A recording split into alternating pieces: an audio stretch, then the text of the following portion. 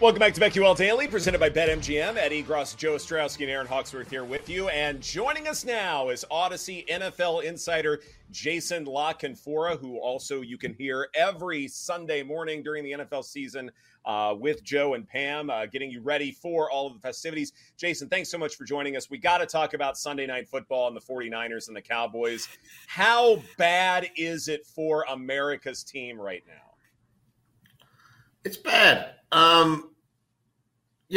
They're for me, they're a star-heavy team. They're kind of, to me, a little bit like that Rams team that actually went out and won a Super Bowl, and this team doesn't even win playoff games. But, I feel like their guys have to be in MVP form, their highest-paid players, for them to win, because I don't buy a lot about the rest of the roster. I don't buy the head coach, who's now also an offensive coordinator. I don't like him as an offensive coordinator at all. I don't buy Jerry Jones as an NFL general manager. We've got 20-plus years of empirical data to tell us that's a failure. But, the NFC stinks, and that division's pretty watered down, and people can get themselves hyped up about this team every year if they want to. Hell, they do it every year. And every year I fade their futures totals, and every year I say there's no way they're doing a damn thing in the playoffs. And I look for them to come up small in big spots like this. Now, I'm not going to sit here and tell you I was over this game like 10 different ways to Friday or whatever. But I did. One of my best bets certainly was the 49ers getting over 24.5 points against these guys. Like, if Micah Parsons is a one-man wrecking machine, then that defense looks otherworldly. And if it's not, and if you have a sound, if you have a good offensive line, if you're sound fundamentally in the screen game, if you're willing to stick with the run game and do it with a multitude of guys, and that's Kyle Shanahan to a T, you're going to have success against this team. And the Cowboys' offense is broken. It's a little bit to CD Lamb and nothing to anybody else. We talked about this on game day yesterday. Like, you look at Pollard's impact and yards per touch, and it's night and day compared to a year ago. You look at their ability to push the ball downfield, it's night and day from a year ago. You look at the red zone offense, it's totally broken. And they were beat up on defense. So I thought this was a bad spot for them. I didn't know they'd lose by 32. But I don't think the Dallas Cowboys are beating any teams with any regularity who we view as real Super Bowl contenders. The idea that they were the best team in that division or the best team in football is complete poppycock. It's found in TikTok videos, I guess, maybe, and it's found in the Cowboys team store where Jerry, sells 1 million jerseys, and I guess that's reality, when Jerry does his radio show every week and tells you how, oh man, we just got some bad luck, but we're the best team in football. Like, I guess that is valid in those spheres. In the real world, in my world, they don't do a damn thing and haven't done a damn thing for a long time. Yeah, it looks like they're just going to beat up on the bad teams. That's when you want to take them, and then and then against the good teams, let's go against them. A lot of times you're going to get some value. All right, let's talk about Steelers Ravens. Great rivalry. We know the handicap every year. It's so easy, but it happened again. You just take the dog. You just take the under. Yeah. We talked about it on the show yesterday. Both things hit. So, how do you view yesterday? Do you view it as it's the same old Steelers-Ravens game we've seen a million times? Or do you view it as, man, that was very questionable late in the game. Lamar hasn't played in this series in a while, and he gets this opportunity to win the game, and his team had a ton of turnovers. Yeah, I mean, look, the Ravens mismanaged that game. They mismanaged the Colts game. They have 2 losses and coaching decisions, how to field punts, when to attempt field goals, when not to, when to go for it, and how to play fourth quarter defense all play a significant role in those defeats. There's a lot of similarities there. And if you look at this defense now, as great as it is in so many areas, it's near the bottom of the NFL since the start of last season in defending the pass in the fourth quarter. It's just become an absolute malady for them. And the ball was only going one place, right? It was going to Pickens.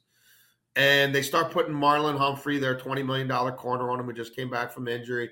And they start leaving him in some one-on-one situations. And he absolutely cooks them. And they're not a big blitzing team.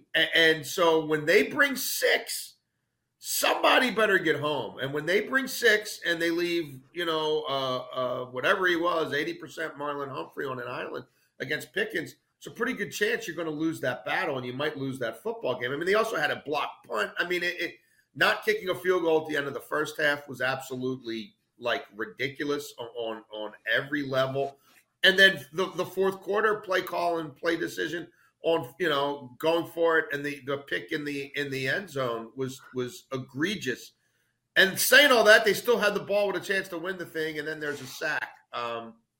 Crazy stuff happens in this series. The Steelers' offense was horribly broken for most of that game, but the Ravens also stopped running the ball. 17 carries, 100 yards, and a touchdown in the first half. The second half, Todd Monken called consecutive run plays 0 times. You're getting 6 yards a carry. You're gashing them in option looks. You're gashing them with counter looks out of the pistol. Is Lamar keeping it? Where's the mesh point? They never ran the ball twice in a row the rest of the game, despite a lead on the road against a horrible run defense. So I was on the under here big time more than anything else. I would say, now is not a bad time to put half a unit on that Ravens Titans under. They're both under teams. They've been under teams since last year, and now they're going to a weird environment, traveling across the country, across the globe, across the ocean, both licking their wounds after divisional games that they're going to feel like we should have won. So, that'll probably be a slog over there. But the idea that Todd Monken was going to come in and revolutionize the Ravens passing game, the ball goes to 2 people. It's the same as it always was. It used to be Hollywood Brown and Mark Andrews. Now it's Zay Flowers and Mark Andrews. But, I mean, nothing's really changed. They paying Odell $18 million to do nothing. Rashad Bateman's a complete sunk cost as a first-round pick. Eric DeCosta, they shouldn't let him pick wide receivers anymore. They should take him out of the wide receiver equation entirely. What would you do, Eric? Okay, we're going to do the exact opposite. Who wouldn't you sign? Who do you think? Is that too much money for that guy? Is that too much money for A.J. Brown?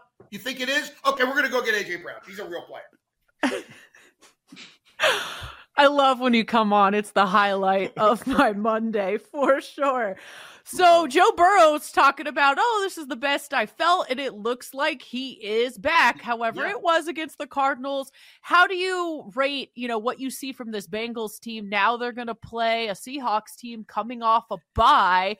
I don't want to overreact too much to what I saw from the Bengals, but how do you rate them now moving forward?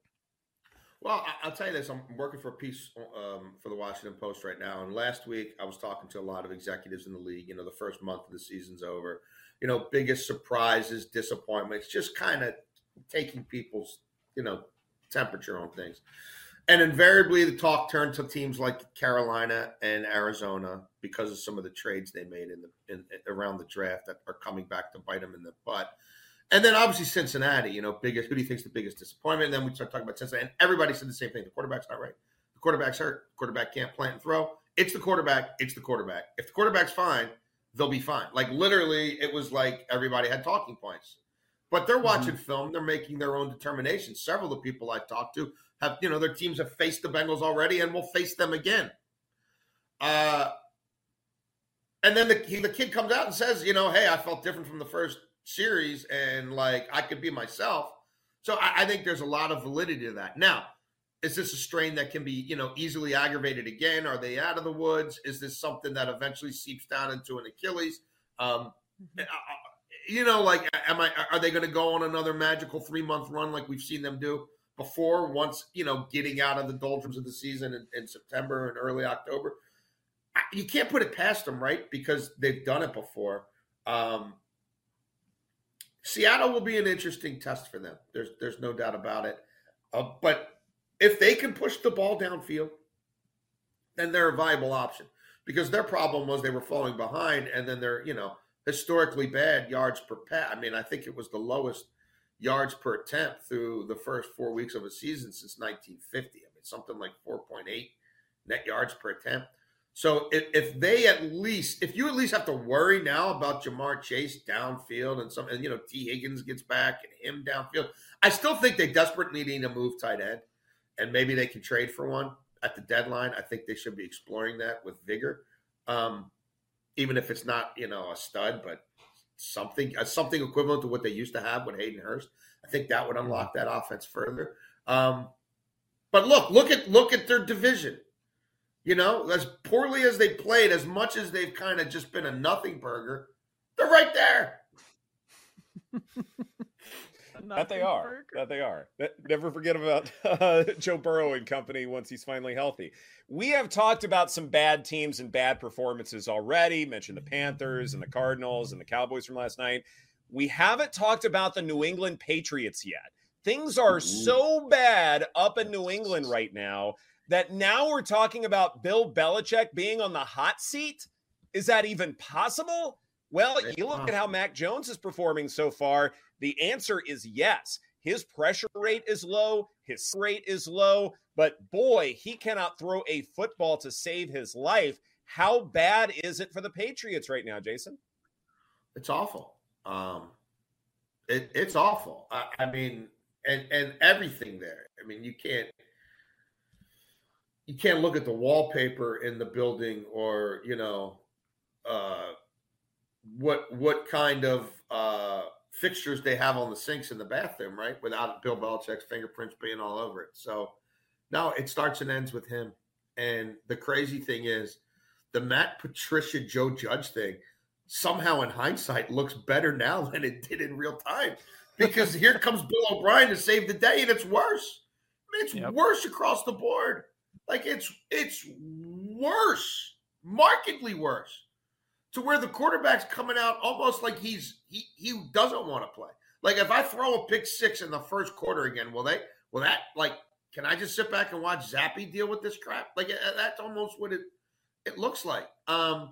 They should have traded him in the offseason. They flirted with it a lot. You know what? And one of Bill Belichick's biggest strengths has been when he F's it up through an acquisition, he's usually the first one to recognize it, and he's usually trying to sell as whatever selling high looks like remaining on that player. He's usually willing to do it ASAP to move on and admit the mistake. And it definitely crossed his mind numerous times.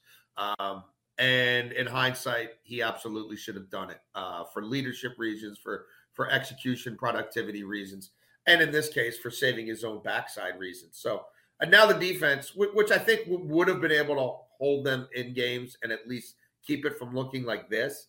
You take Judon out of it, you take the rookie corner out of it, and now all of a sudden there ain't a whole lot of there either.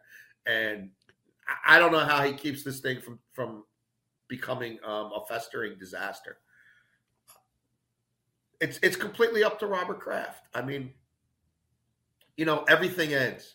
And maybe the way he forces this is he goes to Bill Belichick and says, "You're done picking players for me. Like, I'll pay you what I'm paying you. You can stay and coach the team, but we're going to find an evaluator who you can work with, and there's going to be separation of church and state." And maybe that's enough for Bill Belichick to say, that's not how I work. That's not how we were the greatest dynasty in the salary cap era.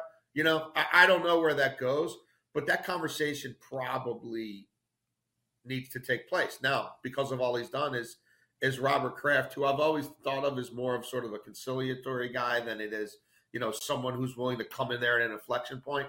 I think that's why he delegated so much to Bill Belichick. This is the kind of thing that Belichick would always handle, except Belichick can't handle it because the enemy's from within. I don't know, guys. But I don't think this is getting better anytime soon. They don't have personnel to get out of this. The personnel is a big problem, and scheme's only going to take you so far. And the AFC is a real tough conference. So there are going to be interesting conversations in the offseason for sure. Jason, we got about a minute left. Are your O's going to put up a fight? I'm glad you get the data. Take a breath. But yeah, well, they're going to make this. Wow. They're going to bring it back. How about that?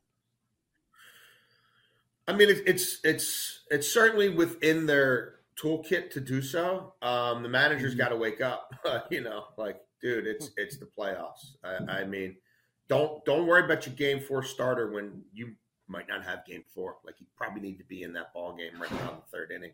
So I don't know, guys. They've been a great team on the road all year. They haven't been swept all year. They haven't been swept in a series since Adley Rutschman was called up a year ago, May. there would be a certain irony in that happening the first time this group gets to the postseason. I think they can hit Eovaldi. They can hit velocity. There's no doubt about that. I'm not ruling them out, but there was missed opportunity after this. This year series should at least be 1-1. It was horribly mismanaged from the construction of the postseason roster for this series right through most managing decisions. Wow. Jason La Canfora, Odyssey NFL insider and big Baltimore Orioles fan. Thank you so much for your time. We appreciate it. This is BetQL Daily presented by BetMGM. Coming up next, no shortage of upsets in the division series of Major League Baseball's postseason, but will that trend continue? That's right here on the BetQL Network.